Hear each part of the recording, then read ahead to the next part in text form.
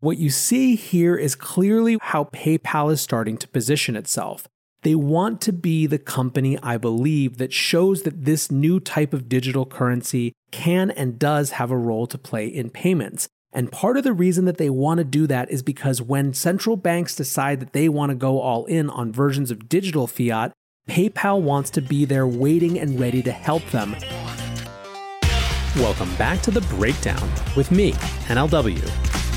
It's a daily podcast on macro, Bitcoin, and the big picture power shifts remaking our world. The Breakdown is sponsored by Nexo.io and produced and distributed by CoinDesk. What's going on, guys? It is Thursday, February 4th, and today we are talking about what we learned about PayPal's crypto strategy this week. First up, however, let's do the brief. First on the brief today, Elon Musk is back to trolling everyone. 2 days ago, he said he was going off Twitter for a while, but instead of that, he started memeing hard on Doge. He tweeted first Doge as a follow-up to a SpaceX photo, then You're Welcome with an image of him as Rafiki from The Lion King, holding up, as you would imagine, a Simba Doge.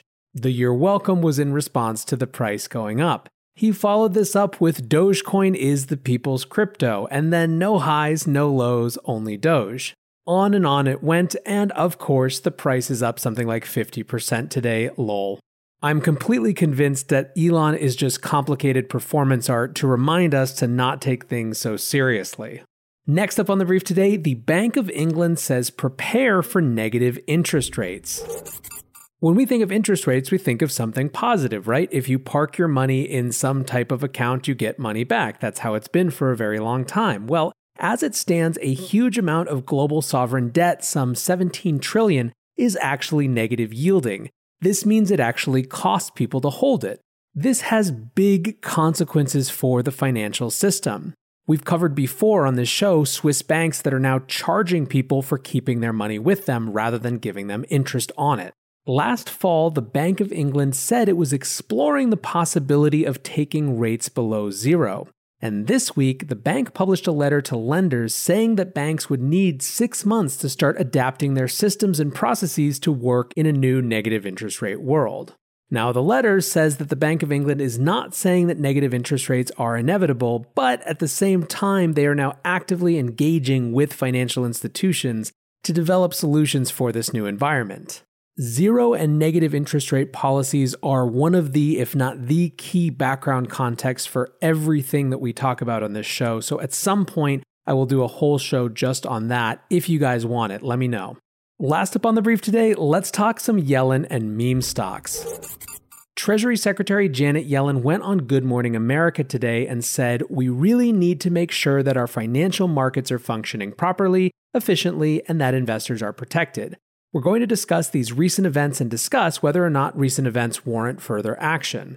This is, I think, the first real test for the Biden administration in terms of how they're going to look at key market issues.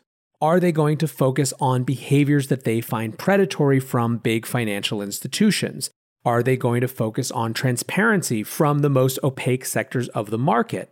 Are they going to focus on investor protection? And if so, what is that actually going to mean? Is it going to be real investor protection, i.e. things like not allowing brokerages to turn off trading on a whim, versus a more paternalistic investor protection that dictates what people can and can't spend their money on?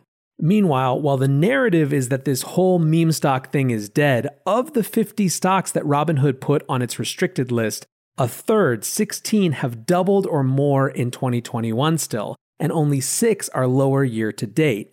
Net, $276 billion in market cap was added versus the $164 billion that was wiped this week, so this game to me still seems to have innings to be played.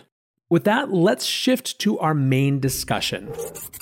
Yesterday, we talked about the rise of the institutional buyer in the Bitcoin space. For a decade, the Bitcoin and later crypto markets were entirely driven by retail. It was only last year that finally started to seem to shift. Of course, the beginning of this year has also validated the idea that is shifting. However, there were some indications, even as all these new funds and new types of actors were coming into the market, that maybe retail would have its return to prominence again. First, let's look at the Grayscale Bitcoin Trust. This is a fund that went from 2 billion assets under management at the beginning of 2020 to 23.7 billion assets under management now. Of course, that is driven by institutions, but at the same time, their main product, GBTC, is effectively exposure to Bitcoin that you can buy in the traditional stock market, that you can buy with your IRA. That's a huge part of its appeal. It's why people are willing to pay a premium. So in many ways, I think that the growth of Grayscale last year was sort of a double indicator, both the rise of institutions, but also the appetite among traditional market investors for Bitcoin exposure. I think you can also see the growth of DeFi over the summer and fall as an indicator of where a lot of the inside crypto retail investor energy was going. Although, as I've said many times, this wasn't external retail coming in, and that's a good thing. The barriers to entry were simply too high. However, it's very clear from how much activity there was that that was a major focus for those retail investors who are already in the crypto space. But there was one huge piece of news from last fall that suggested really where retail might surge back to be a big part of the next bull run as well. This was, of course, the announcement that PayPal would begin offering crypto services. To understand how big a deal this was, let's actually go back to as recently as January 2019, at the World Economic Forum in Davos, when PayPal CEO Dan Schulman said things like, quote, "I've always thought that crypto was more of a reward mechanism for implementing blockchain. We're not seeing many retailers at all accept any of the cryptocurrencies." By November 2019, things had evolved a little bit. Schulman did an interview with Fortune where he talked about leaving Libra. PayPal had been the first fintech company to leave Libra as it fell out of regulatory favor, and basically he said that they wanted to focus on their own roadmap in the digital currency space. He did also say, however, that he owned crypto. Specifically, he owned Bitcoin only. Looking for the best way to stay on top of your investment game? Nexo.io has you covered in 3 easy steps with their high-yield savings account for digital assets. Step 1. Create an account at Nexo.io. Step 2. Transfer assets to your secure Nexo wallet with no minimum or maximum limits on funds deposited. Step 3. Sit back, relax, and earn up to 12% compounding interest paid out daily on your crypto and fiat. Your passive income made simple. Get started at Nexo.io. Now, let's forward to 2020. Cash App has become a more and more dominant force in the consumer mobile payments market. It's got a better brand in many ways, certainly a younger vibe, and a legion of devoted fans, particularly in an urban setting. It also has a CEO in Jack Dorsey who is seriously committed to Bitcoin. And by the middle of last year, that commitment was clearly paying dividends. In Q3, for example, of last year, Cash App generated $1.63 billion of revenue and $32 million of gross profit on Bitcoin. That was up 11x and 15x respectively year over year. Taken from PayPal's perspective, it was clearly becoming a liability that PayPal didn't have something for the space. Now in June, CoinDesk reported that sources were saying that PayPal was getting into the crypto game, and by October, that had been confirmed. PayPal came out with a real announcement saying that they were going to be offering crypto buying, selling, and holding for their customers. Initially, it was to be just for US customers and just on their main PayPal app. Over the following year, they would roll it out internationally and integrate it into Venmo as well. Even more importantly, they plan to roll crypto out as a payment option across their global network of 26 million merchants. These merchants would never actually have to touch Bitcoin or crypto to accept it. PayPal would do the conversion automatically behind the scenes. Interestingly, PayPal also made it very clear in their press release that they were thinking about the coming central bank digital currency era and positioning themselves to help become the rails. That press release had a quote again from Dan Schulman, president and CEO, saying, "The shift to digital forms of currencies is inevitable, bringing with it clear advantages in terms of financial inclusion and access, efficiency, speed, and resilience of the payment system, and the ability for governments to disperse funds to citizens quickly. Our global reach, digital payments expertise, two-sided network, and rigorous security and compliance controls provide us with the opportunity and the responsibility to help facilitate the understanding, redemption, and interoperability of all these new instruments of exchange. We are eager to work with central banks and regulators around the world to offer our support and to meaningfully contribute to shaping the role that digital currencies will play in the future of global finance and commerce. Reading that, it feels a little bit less like they were just scared of Cash App and a little bit more like they see a fundamental sea change coming and wanted to be at the center of it. PayPal started rolling out crypto services to their customers immediately, and by all accounts, it was so popular that they had to race to roll it out even faster than they anticipated. However, when it comes to big public corporations, the proof is in the pudding, and the pudding is quarterly earnings statements. We are currently in earnings week on Wall Street, so let's see how PayPal's crypto efforts are actually doing. Here's the info we got yesterday. Last quarter, PayPal grew by 16 million new active accounts. They handled $277 billion in total payments volume. By November 12th, it had removed the waitlist to all of its 350 million users around crypto services. In the quarter, transaction revenue increased 12% to $5.7 billion, although it's not clear how much of that came from crypto buy, sell, and hold products. One important accounting note, PayPal is not including transactions relating to crypto in total payment volume, although they are including revenue in that total transaction revenue. Now, here was one really important detail.